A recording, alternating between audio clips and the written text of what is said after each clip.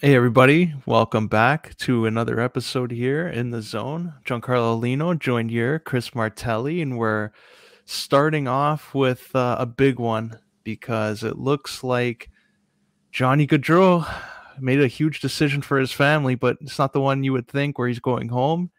He is going to Columbus. So, Chris, what are your thoughts on this? Because it looked like New Jersey was in like pole position to sign him, and he's decided, you know what, do a detour, go to Columbus, Ohio.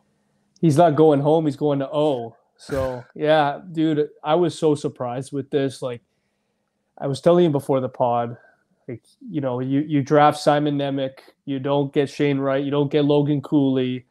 Unfortunately, you couldn't get Slavkovsky, which apparently the Devils were like just infatuated with.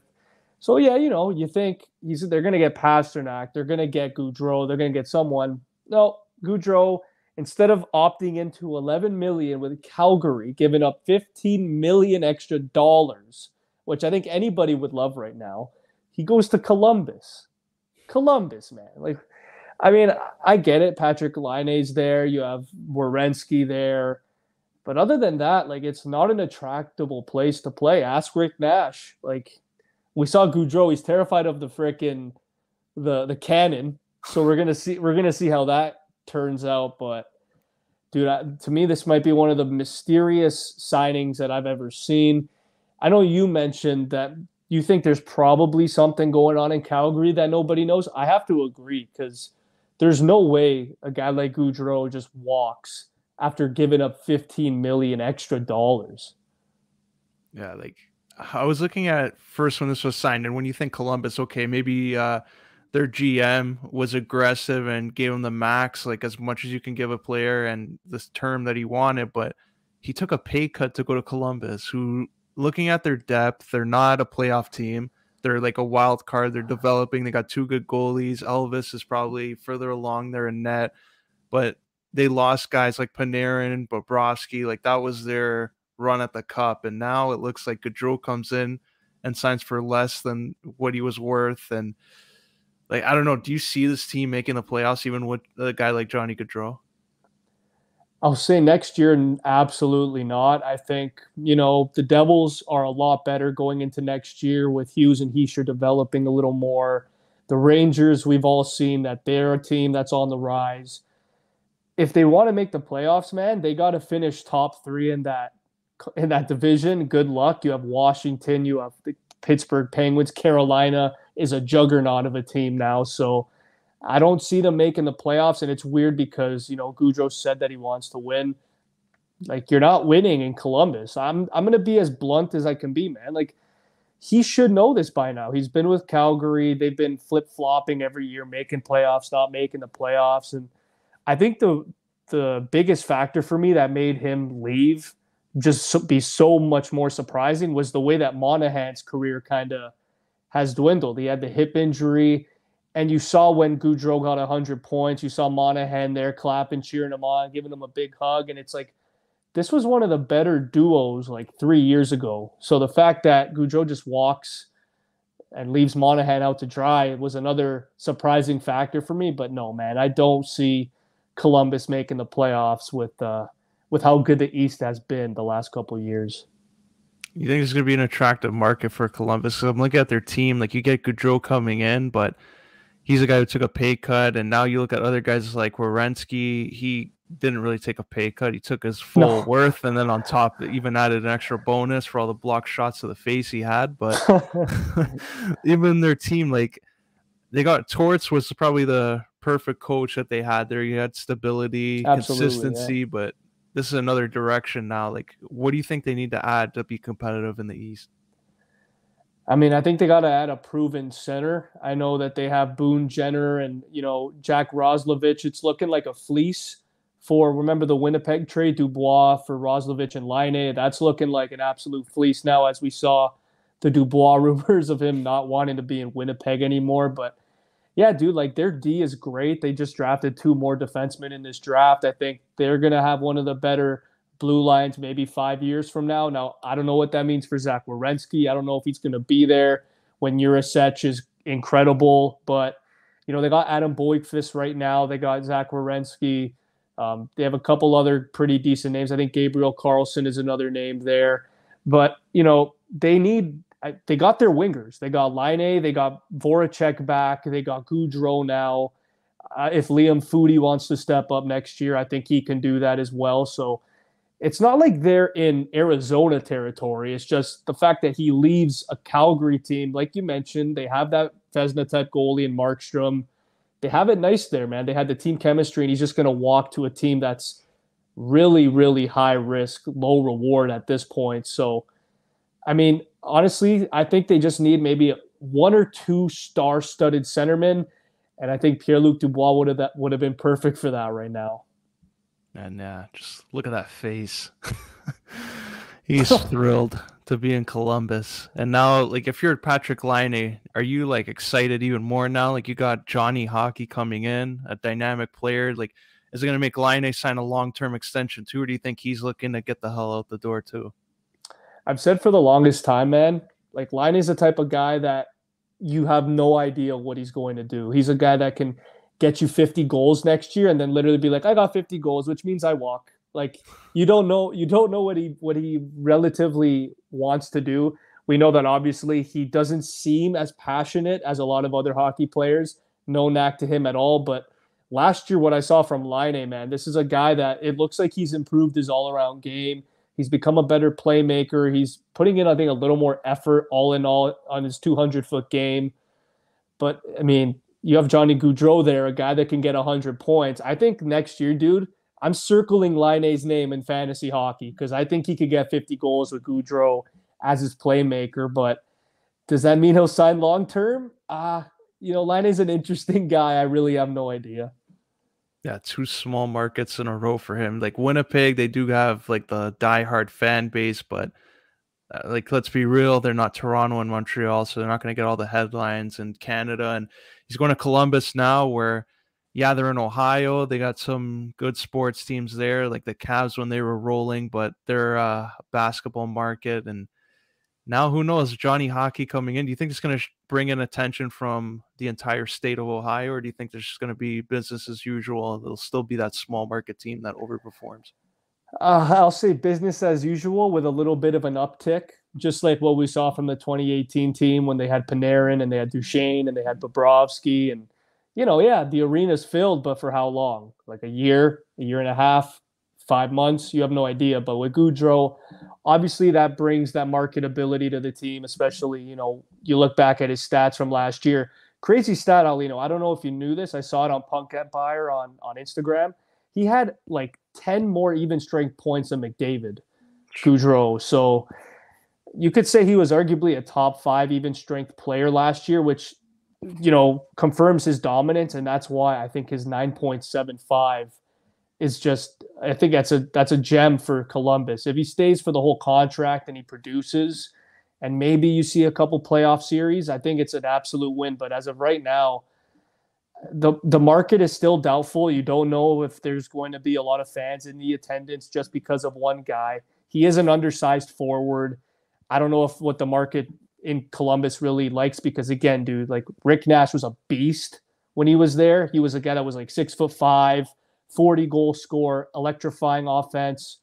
This is going to be a different narrative, I think, in Columbus. Now, I don't know if that's good. I don't know if that's bad, but it's definitely intriguing. But for me, the biggest X factor for next year is probably what they expect Laine to do moving forward with the franchise. Well, speaking of just a team going in another direction and all hell breaking loose, yesterday, everyone just scrolling online, and out comes a nice little article for Flame fans just to be even more positive in the summer. What a great summer. Just said he will be traded immediately after telling the Calgary Flames he does not plan to re-sign long-term with the team. Just like, it can't get any worse now. Like, if you're the team, like, what do you settle on? Like, what players are you looking for to just, I guess, get your market positive after losing 2 massive players? I love what we said immediately. Like, he just, as soon as Gaudreau's gone, it's like, I want nothing to do with Calgary. And I'm an American-born guy as well. Maybe he's following the trend there. But, dude, honestly, if you're Calgary, you're in a tough spot because, the salary cap hasn't moved too much. this is a type of player where he's an RFA. If you're like a team out there like Nashville, Dallas, St. Louis, the teams that are actually interested in him, first of all, is it a sign and trade, or is it something where kind of like what the Devils just did, but of course at an elite level? Like they get Zaka, he's still an RFA, they got to sign him. Does St. Louis trade Tarasenko to Calgary and sign Kachuk to what, $10 million?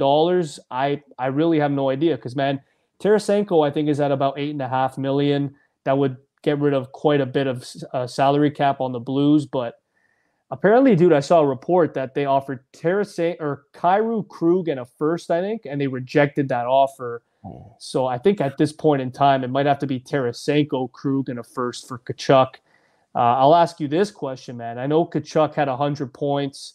To me, I don't think he's a 100-point player, but do you think if you're the Blues, you locked up Robert Thomas 8 years? Do you think if you get a guy like Matt Kachuk, do you think the Blues can be a serious contender for the next couple of years, or do you think it's a really risky approach getting rid of a guy like Krug and Tarasenko at the same time?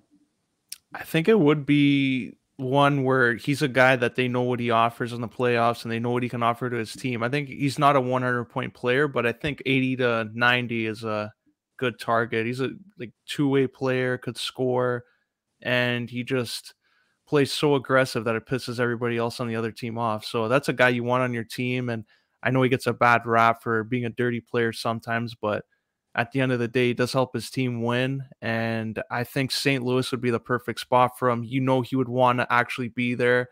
His dad was a legend there. So if you can bring in Matt Kachuk, a second generation guy there into that market, even put him in the leadership group, give him the A on his jersey, I think he'll be committed long term. But if you're going to trade him, this is an opportunity for all the other teams, like look at the Leafs and looking around at teams that really need to make a move. It could be a good rental, like a Kawhi Leonard 1 year type thing where you know it's only going to be a 1 year deal and you're going to hope that he brings you a championship. So you're going to have to overpay, but it's worth the rental.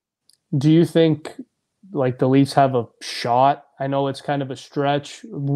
I think Matt Kachuk is a guy that any team wants in the league, but I think at this point, Matt Kachuk holds the cards.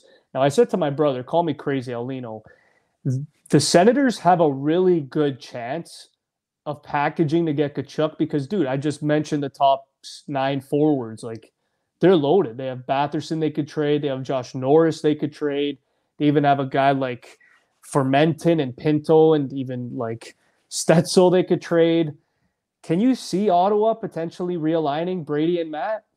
Oh yeah, I can see that. If they're it's just going to depend on what prospects are willing to give up, and if they know he's going to re-sign, I think they'll be more aggressive and saying, okay, if you want Stutzel, we'll maybe be open to that if you add maybe another piece like a bottom pairing defenseman or another asset. But I think Ottawa should be a team everyone looks at, and if the Leafs like want to get in on this, I think the cap would work, but I think Nice is going to be the guy and Robertson that maybe if it's not for Kachuk, Patrick Kane, like I think they're keeping those two available just in case they want to be active in another trade. So those are going to be two big names to look out for, and it's going to be interesting. I think there's more moves for this summer to come. You think Matt Kachuk can potentially be involved in a trade with a guy like a William Nylander? Like you put Nylander, maybe Lilgren might have to be a part of that deal. Like, is that something that you're thinking? Because man, like Matt Kachuk with Matthews, oh my god, like that would be incredible. Yeah, Nylander goes back to Calgary where he was born. Good Calgary boy. His cap it actually works out for in Calgary's favor. Gives him more of a structure with their salary cap. He's only making 6.9 mil, and he's a guy that can score 80 points. So if you put him on Calgary, I think he has 2 years left. That gives them some time. Even if they want to trade him, they have another year at least on his contract. Where Kachuk is basically saying he wants to get traded immediately.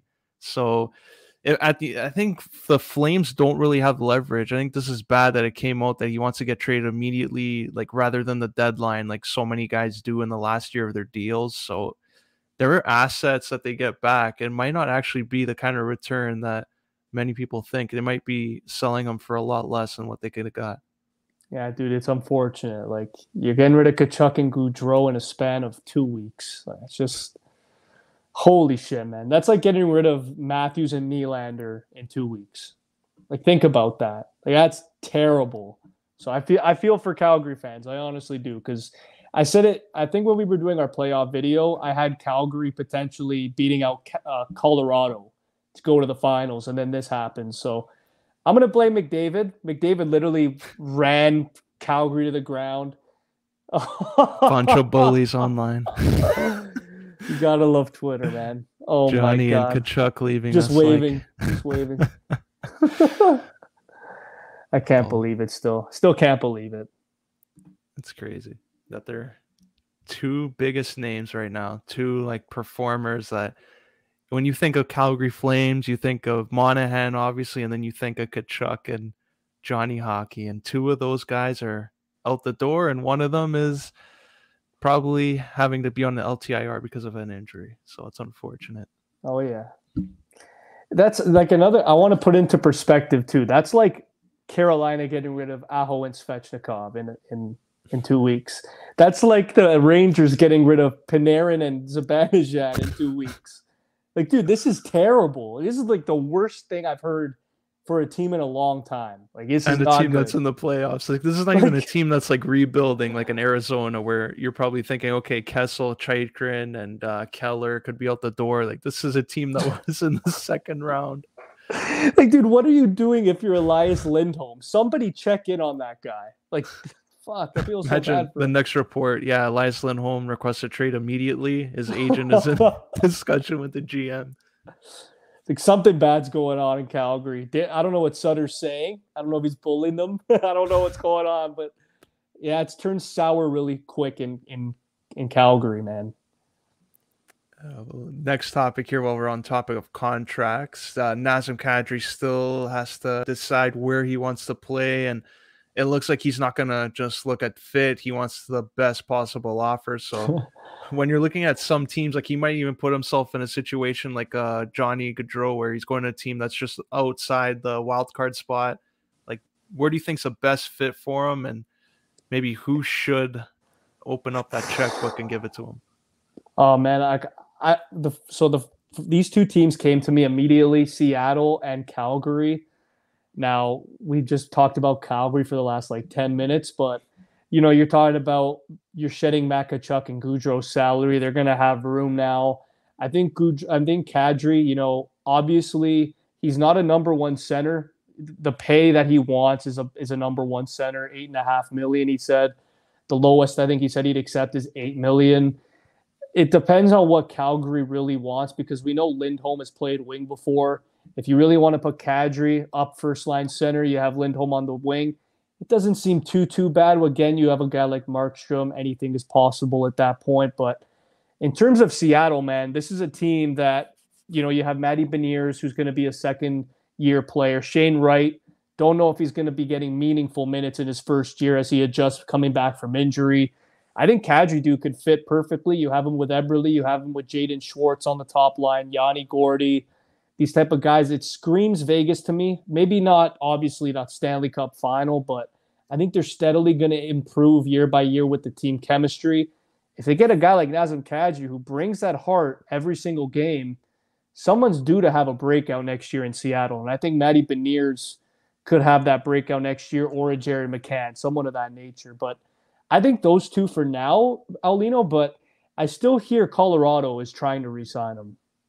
Oh, man. Do you think Colorado will have to make a big trade, though, to bring him back? Do you think Kadri at the end of the day will look at it and say, you know what, I'm getting all these big offers, but I'll return to Colorado for like an extra $2.5 million, let's say? Or you think he has to earn that money in Colorado to stay?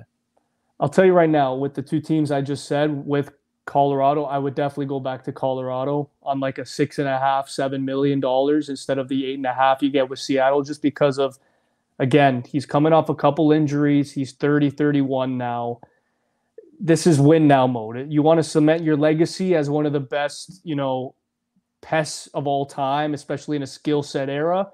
You go back to Colorado and you potentially win another cup or two. Whereas if you're with Seattle, yeah, you could get 80 points, but you might be a minus 30. And some guys might, say, oh, well, look at Kadri now. He's a defensive liability. He doesn't do this. He doesn't do that. So I get Nazem Kadri where he's coming from, man. He hasn't really cashed out yet. He's in his 30s now. He wants to cash out. He had 87 points this year, which I know for a fact none of us had him getting 87 points. So good for him. But I think Colorado, dude, you're playing with McKinnon and McCarr. I would take that all day over the money. Yeah, I'm with you. I think that's a perfect situation for him with those guys. And McCarr is still only improving, which is scary. So Scary, yeah. like the Avalanche, I know they might have to make a trade, but I think it'd be worth it to bring Kadri back. And speaking of the Western Conference, Las Vegas, a full year with a healthy Jack Eichel back, him and Stone. What do you make of this duo? Do you think they're going to be a good team, or do you think they're going to underperform? And we'll talk about the next trade is going to happen probably with Vegas. Honestly, man, I'm excited for them because Leonard, you don't really know what you're going to get. You saw Thompson this year. This was a goalie that was an unknown. He got an opportunity and he kind of went with it. Kind of like what we've seen over the years with Husso, with Binnington, with Nedeljkovic, all those guys. But, you have a healthy Mark Stone now. I've mentioned to you and I mentioned to Piniello, that's one of the best players that Ottawa's had since the trio back in 2007. So if Mark Stone could get back to his elite level, two-way game, he's the captain of the team. You have Pietrangelo, who is getting older, but Shea Theodore is a guy I've mentioned to you. Maybe not a Norris type of defenseman, but like a tier under that. He's a kind of like, I think he's in the same mold as maybe like a Pietrangelo. Like he's not going to win the Norris, but he's right there. And again, Jack Eichel, this is going to be the year where I could see him getting 100 points. And I know a lot of people will not like me when I say that. I'm a Jack Eichel stan. I think he's one of those elite offensive players. And, with the wingers that he has, I think he's going to do damage this year. So I still think, even though they got rid of a guy that we're going to talk about for free, I still think they're going to make the playoffs. I still think they're still I think they're in good shape in the Western Conference. But, dude, I said this last year. I'm going to say it again this year. Vancouver's the team to watch in the Western Conference next year. Yeah, I like you brought Vancouver. I agree with you. I like Pedersen.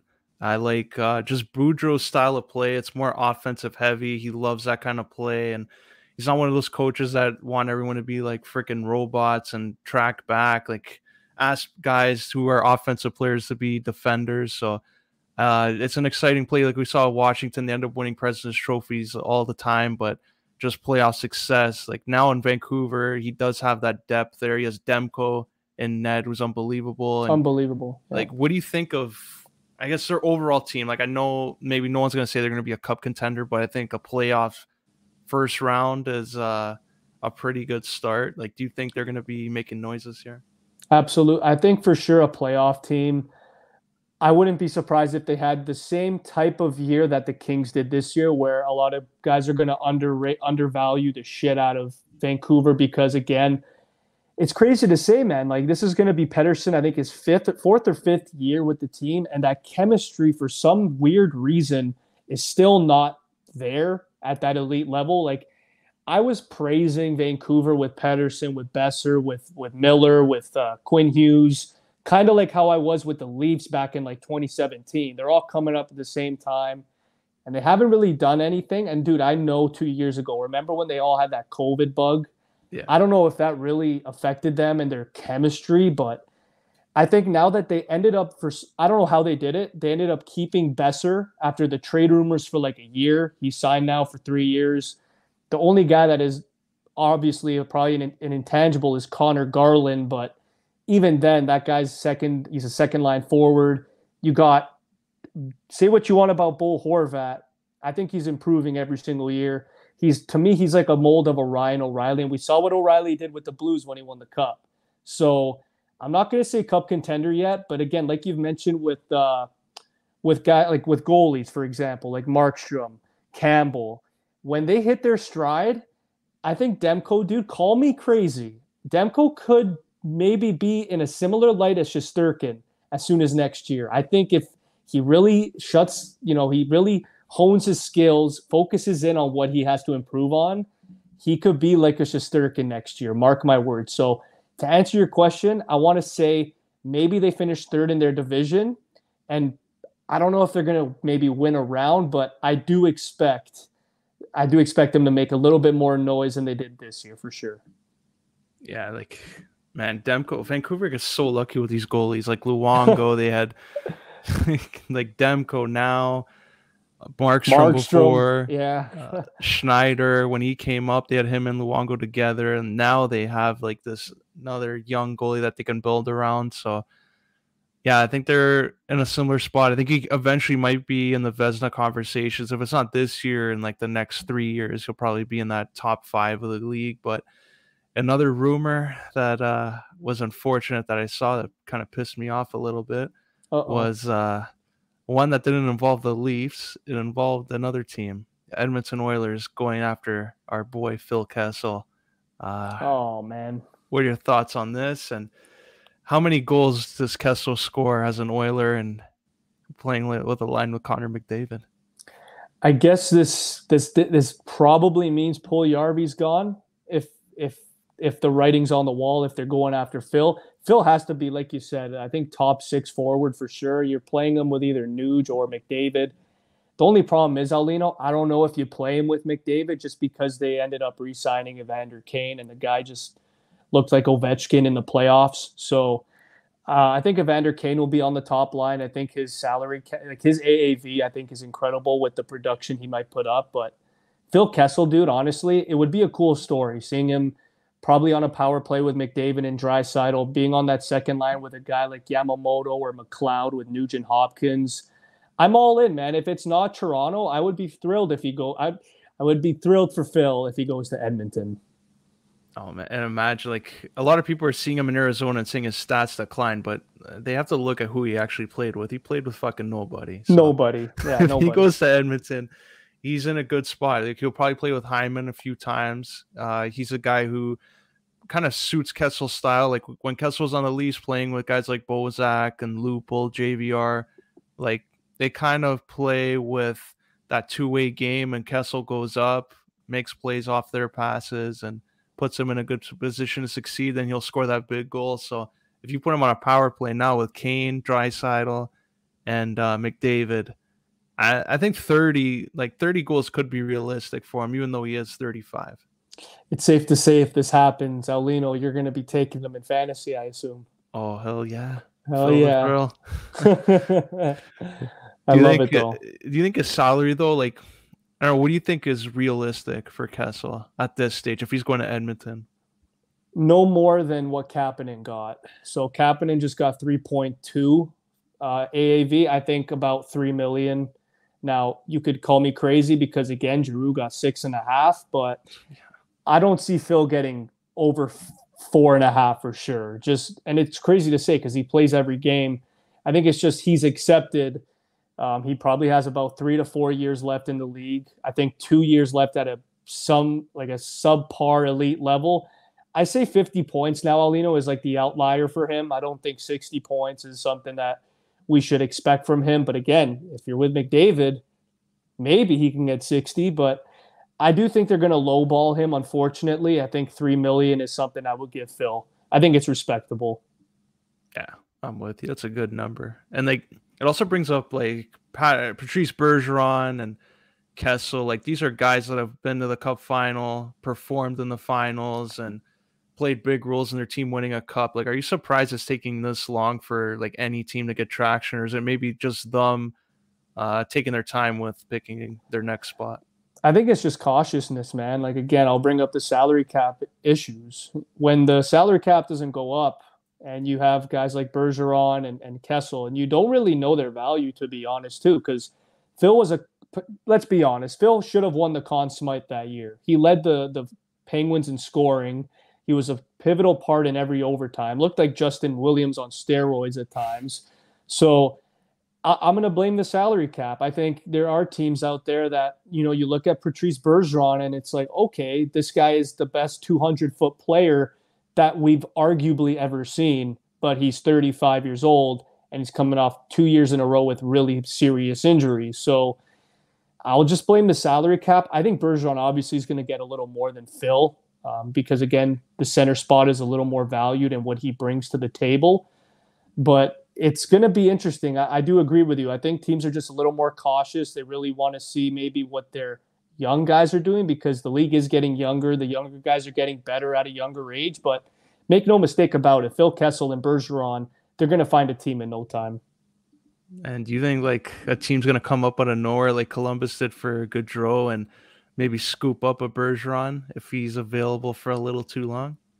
Call me crazy. I mean, can you see Winnipeg? Like they Oh lost man. Stastny and they lost. They're going to lose Dubois. I mean, is it safe to say? I mean, that's the team that I think when you think of team need and team fit. If I'm Winnipeg and I'm Shovel Day off, I think I'm going full panic mode, getting Bergeron for maybe you overpay him for the last 2 years of his career. Maybe you trade him at the deadline to get more assets. I really don't know what Winnipeg is all about, honestly, Alino. We talked about Vancouver and maybe their elevation, but with Winnipeg, they have Hellebuck, who's a great goalie. They have a couple good guys like Morrissey on the back end, but like, is Kyle Connor really going to carry this team to the playoffs? And Shifley, too, is another guy that to me is an absolute unknown at this point. I think Bergeron being second, third line with the Jets would be absolutely incredible. And if you're Winnipeg, speaking of Shifley, and you look around now, like do you look at moving him or you think this is going to be resolved and he'll be happy to sign an extension? Oh, it's tough because, again, Winnipeg is a hard market to sell on.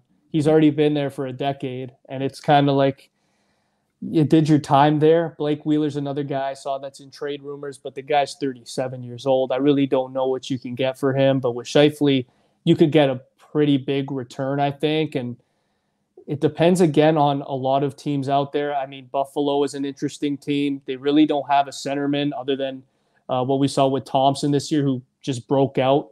Dude, he had one of the most silent 30-goal seasons I've ever seen. No one talked about this guy getting 30 goals. I'm like, oh, this guy got 30 goals, Tage Thompson?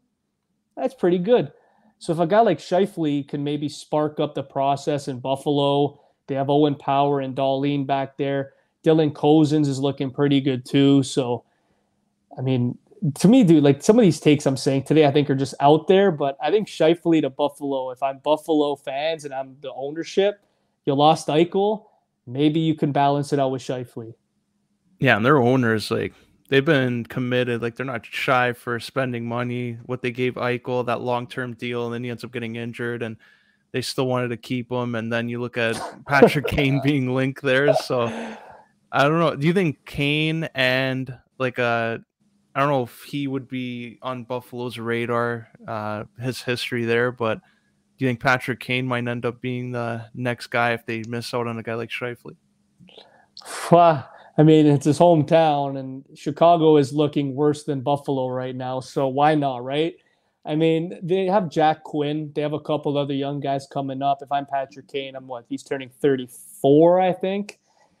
Time is it's if he wants a cup, like you can't be going to Buffalo. Like I mean, probably Florida is your best bet if I'm Patrick Kane. You and I have said it. I think the last year and a half. Malkin or Kane is going to be in Florida, and now it's not Malkin. So I think Patrick Kane, dude. Honestly, I think he's going to be in Florida in no time. I'm calling it. I think by February he's going to be in the beaches. That when Quenville was there, that was going to be like inevitable because there was always talk like there was miscommunication. Then when Quenville left the Blackhawks, everyone Just was a pissed off. terrible. So I thought for sure that was going to happen, but didn't end up happening. Quenville gets fired now, but I still think like Florida's going to be lurking around. You don't just let Mason Marchman and all No, these other guys leave if you don't have a backup plan. So I I'm with you agree. on that. I'm with Yeah, you on because that. like again, like you get rid of what they I think they have Duclair still, but you get rid of Hornquist, you get rid of Giroud, you get rid of Marchment. There's something brewing there. Like there's no way you get rid of those three guys unless they think Verhaeghe's a superstar. But we all know AHL Marley's legend. He's not. So I mean, Patrick Kane going to Florida. I think the writing is on the wall. But here, I'll ask you this question because you brought up Patrick Kane with everything going on with Chicago, dude. I know Jonathan Taves is not worth 10.5 million, but can he somehow get out of Chicago too? Yeah, I think Kane, if they're going to trade Kane and Taves, I think Taves is the one that you're going to retain salary on. I wouldn't help any team with Of Patrick course, Kane yeah. because Kane proven that he could be a point per game guy. So a team shouldn't be asking you to retain salary on that, even if it's for 1 year. They should be giving the best offer and worry about their own cap. But Taves, I would actively look out and say we're willing to retain half his contract, make him a $5 million cap hit, even trade him to another team if you retain half and another team retains like another 20% of that, so you can give them like a first round pick out of it. I think there could be a 3-team trade here. But do you think Kane and Taves would both be in the same team with a 3-team deal? That would have to be like monumental cap flexibility there. I don't see it, man. I know Taves and Kane have been linked together forever, but honestly, like I could see Taves pulling a mover. If he gets traded, he's retiring. Like he's going to go on the LTIR and not play again. And it sucks to say because, the last 2 years, us hockey fans are kind of in doubt with how great he could be, how good his health is. You really have no idea. So at this point in time, man, Jonathan Taves has had a hell of a hockey career. We all know he's not worth $10.5 million. He's probably not even worth half that now. But the guy's an absolute gamer. If he goes to any team, it's the intangibles that are always going to stay elite. His leadership. I mean, if it is Florida, let's say Florida gets Taves and Kane, you shove Taves third, fourth line, put him on that cup run. You have Kane with Barkov and like either Reinhardt or Huberdeau. That's money. And if I'm Florida ownership, we've seen a lot of pictures. They don't sell out a lot of games. If you get a guy like Taves and Kane and you get a lot of tourists going there, I think they could get a little bit more ticket sales, and ownership will only be more, I think, impressed and happy with that result. So, you know what, for now, man, I'm going to make this prediction. Kane and Taves somehow make it in Florida. Somehow. Oh, there's one way too. Let's say Chicago calls up, let's say Arizona, a team that has to get to the cap floor, and say we're willing to retain 50% of Taves, but if you buy him out and make him a free agent, we'll throw in a first round pick, but we want other assets back. They work out a nice little deal. Taves ends up being a free agent and then signs wherever. Do you think that could be somewhere where Taves gets out of Arizona, everyone makes a cap floor and is happy, and him and Kane go to any other team? If there's one team that will do that, it's Arizona. We saw it with Datsuk. We've seen it with Andrew Ladd. We've seen it with so many other contracts. If Arizona wants to do them a solid like that, I mean, they don't play each other often. One's a West, one's an East team. So, I mean, if you want to do it, do it. But my biggest question going into that with the first round pick is what would Jonathan Taves' cap be? Would it be 3.5? Would it be 2? Like vet minimum? I have no idea. But another guy, dude, that I really think is going to take a step is Anton Lundell with Florida. Like this is a rookie that you see him in the postseason, he looked like he belonged. Like Verhaeghe led the team in scoring, and Lundell was the guy that stood out. Not Barkov, not Reinhardt, not Bennett, not Huberdeau. So, I know you're a Bobrovsky stan. Spencer Knight, I guess, is kind of taking a little bit more of a we'll see approach instead of being a superstar. I think Spencer Knight and Carter Hart are in the same light right now. You really don't know what they're going to pan out to be. They're either going to be super elite or Binnington like you really don't know. But I think Florida, dude, honestly, a lot of people are saying they're dead. I don't think so. Yeah, they got Ekblad coming back too. So like their last season, a lot of them, their plus minus were insane. Like plus 20, 50. A lot of guys plus 50. Like their whole team was a plus. So I don't think losing, even though Marchment is a big loss, like undervalued a little bit, I think their team could still be second place in their division going for next year. Yeah, I mean, it's between, I think, Toronto, Tampa, and Florida still. A lot of people are saying, oh, Ottawa. No, they're not going to be where Florida and Tampa are. I know Tampa lost a couple players, but they always gain at least 1 or 2 players. So we're going to see what Tampa does. I still think Florida might be better than Tampa next year, as crazy as that sounds, with a guy like Vasilevsky in net. But we got to wait and see, man. I still think the Leafs, it's a big risk with Murray and Samsonov, but with our forward core, we got to be top 3, right? Oh yeah, for sure. I just think the bottom 6, giving a guy like Yankrok I don't know, was it a no trade or modified no move? Like we're gonna give it to everybody at this point. Can't be doing that, Dubas. I just think we signed him because he wants to try and move Kerfoot ASAP. Like Kerfoot will, yeah. I mean, Yarncroc will replace where either Kerfoot is or where Mikheyev was. And then you could bring either, like I sent you that clip. Matthew Neese looks pretty nice. Yeah. He looks really good. So I don't know if he's going to make the team. is Nick Robertson, is he ever going to be a mainstay on this team? I don't really know. Yeah, I think that pandemic like return, I think he got injured after that last year, so Didn't he kind of break took his out. foot? I think it was either his foot or it was something, but he was over. I remember for a while because there was talk of him getting called up, and then they kept him on the minor leagues for a little bit just to bring him up to speed, and then all of a sudden you ended up there the whole year. It was a weird situation, but I don't know. Robertson seems to be falling down in the depth chart where before his value was insane. It was like everybody was putting him, penciling him to the top six. 40 goals. I remember that. That was fun. Yeah. Good times. But final team I want to look at here is the Dallas Stars because Jamie Benn, it's the contract's looking a little bit more movable Oh, as every God. year passes by. We went through another season, so that means that's one more year off the deal. Do you think this is the summer where they move him?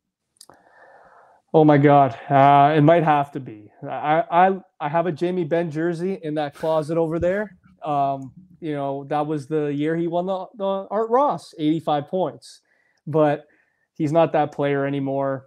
Like I said, with so many guys in this pod, with Taves, with Kachuk, it's the intangibles that he'll bring. He's that gritty guy now. He's not going to get you 80 points. He's not even going to get you 65 points. I don't think. I think 55 is something Jamie Benn will give you. He's a great leader. But again, if they want to take this direction seriously and this retool with Robertson, with Rupe Hintz, with Heiskanen now taking over Klingberg as that number 1D, you might have to move Jamie Benn. Now, I don't know what the return is going to be because we just talked about Jonathan Taves and the salary cap and the buyout option because, dude, he's getting paid like nine plus, I think, Ben, which is just absolutely ridiculous. But anything's possible at this point. I still think he is a value to some teams out there, maybe like New Jersey, who really wants that premier leader as Jack Hughes develops. Or maybe if he wants to go to the Islanders, he fits that mold there. Imagine Jamie Benn protecting a guy like Barzell. I think that would only help that team too. So obviously, it doesn't seem like he's a movable player at this point in his career, but I still think Jamie Benn he's a pretty valuable player to teams that are fringe type of teams, not necessarily contenders, but fringe teams like the Islanders and the Devils. Yeah, just even did a quick search here on Jamie Benn, and man, what a time this was. This was 2016. Nice little tweet. 8 more years with the 3 exclamation marks, and looks so positive. It's like, shit, there's our guy. 8 years. He signed through 2024, 25. Let's see the reactions here. Holy, yes. Good one. Probably the best days of 9.5 mil. Hell yeah. Get Bishop. Oh my God. Yeah, this is a way back right here. Get Bishop. Oh my God.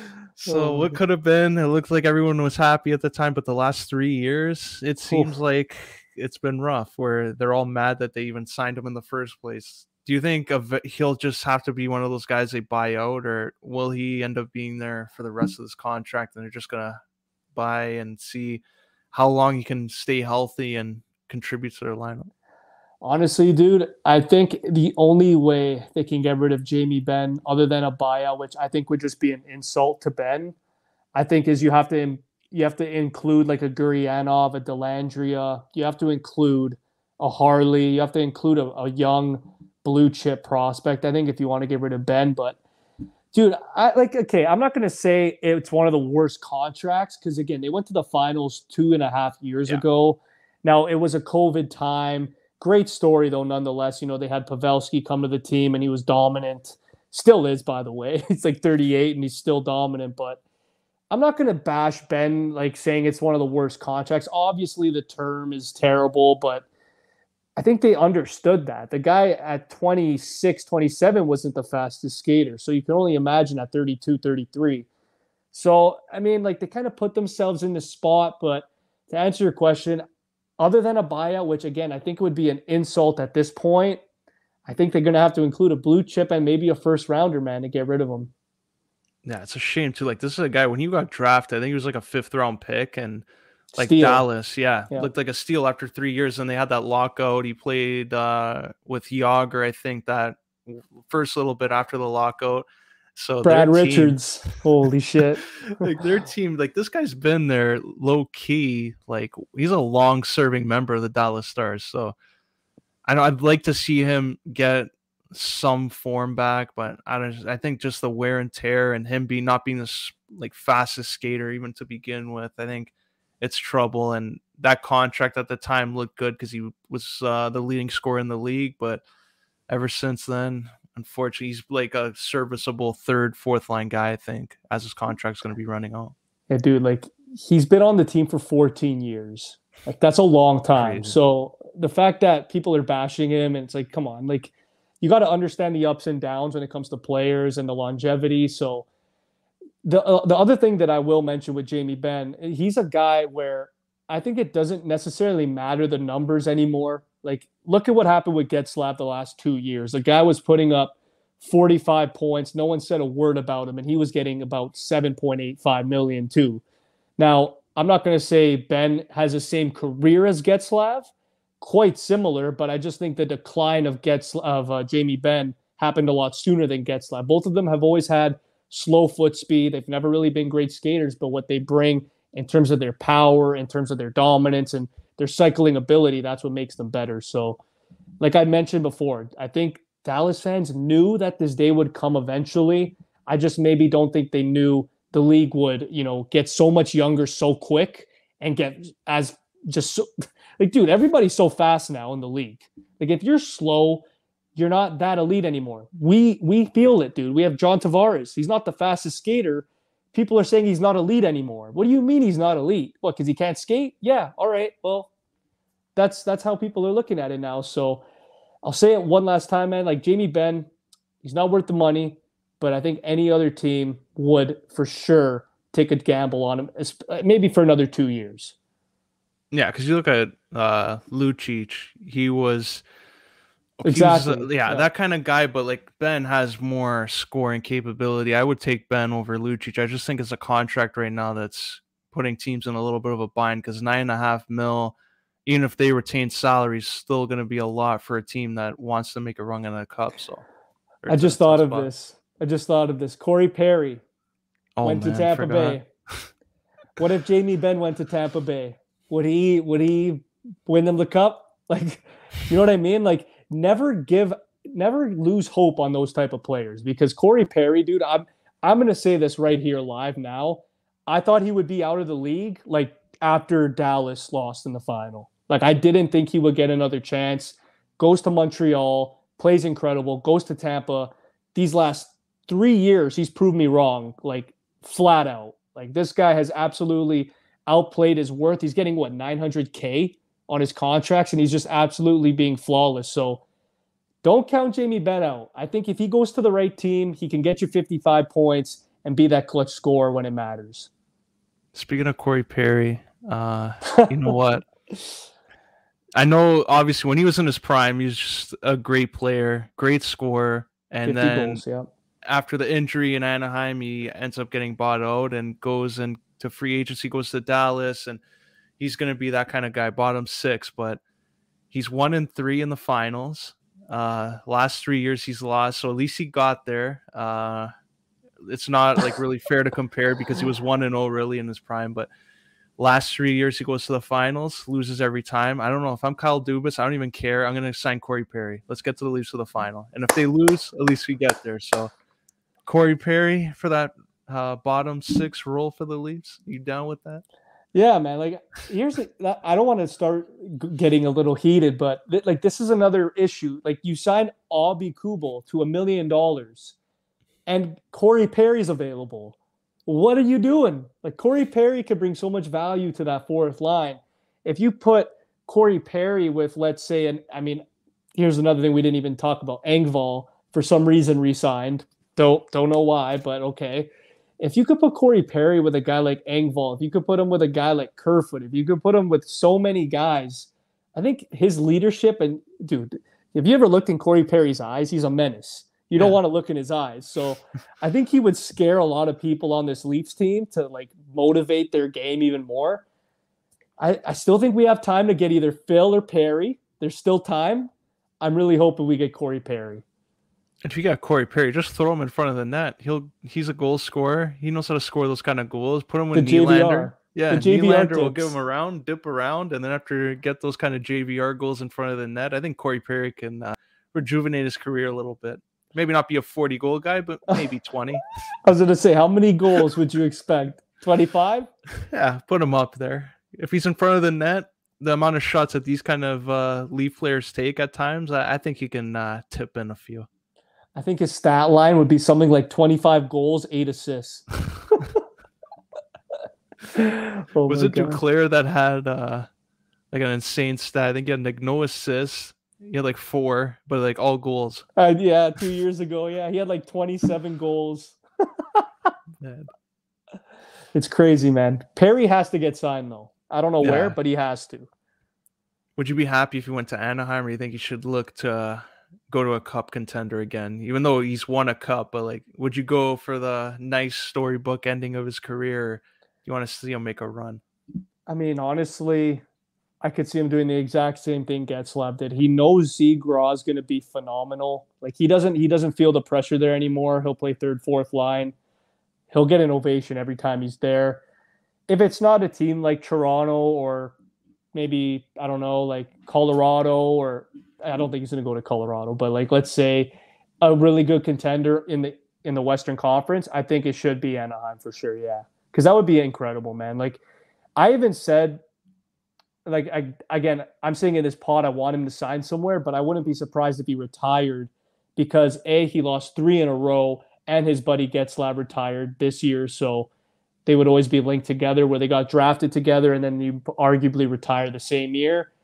It's definitely it's interesting storyline going into this year with Perry because I have no idea, but I hope he signs with Anaheim. Yeah, with you on that. Well, Chris, anything else in the NHL you want to talk about before we wrap this up? I just want to say that the Devils, Jack Hughes, is going to be a superstar. Let's go. 100 points next year. Wherever Phil the Thrill lands, I'll go that he gets 30 goals. Be positive today. I'm making a bold prediction here. I know it's early. Fantasy's not even around, but that guy right there is getting Phil Kessel for sure. 100%.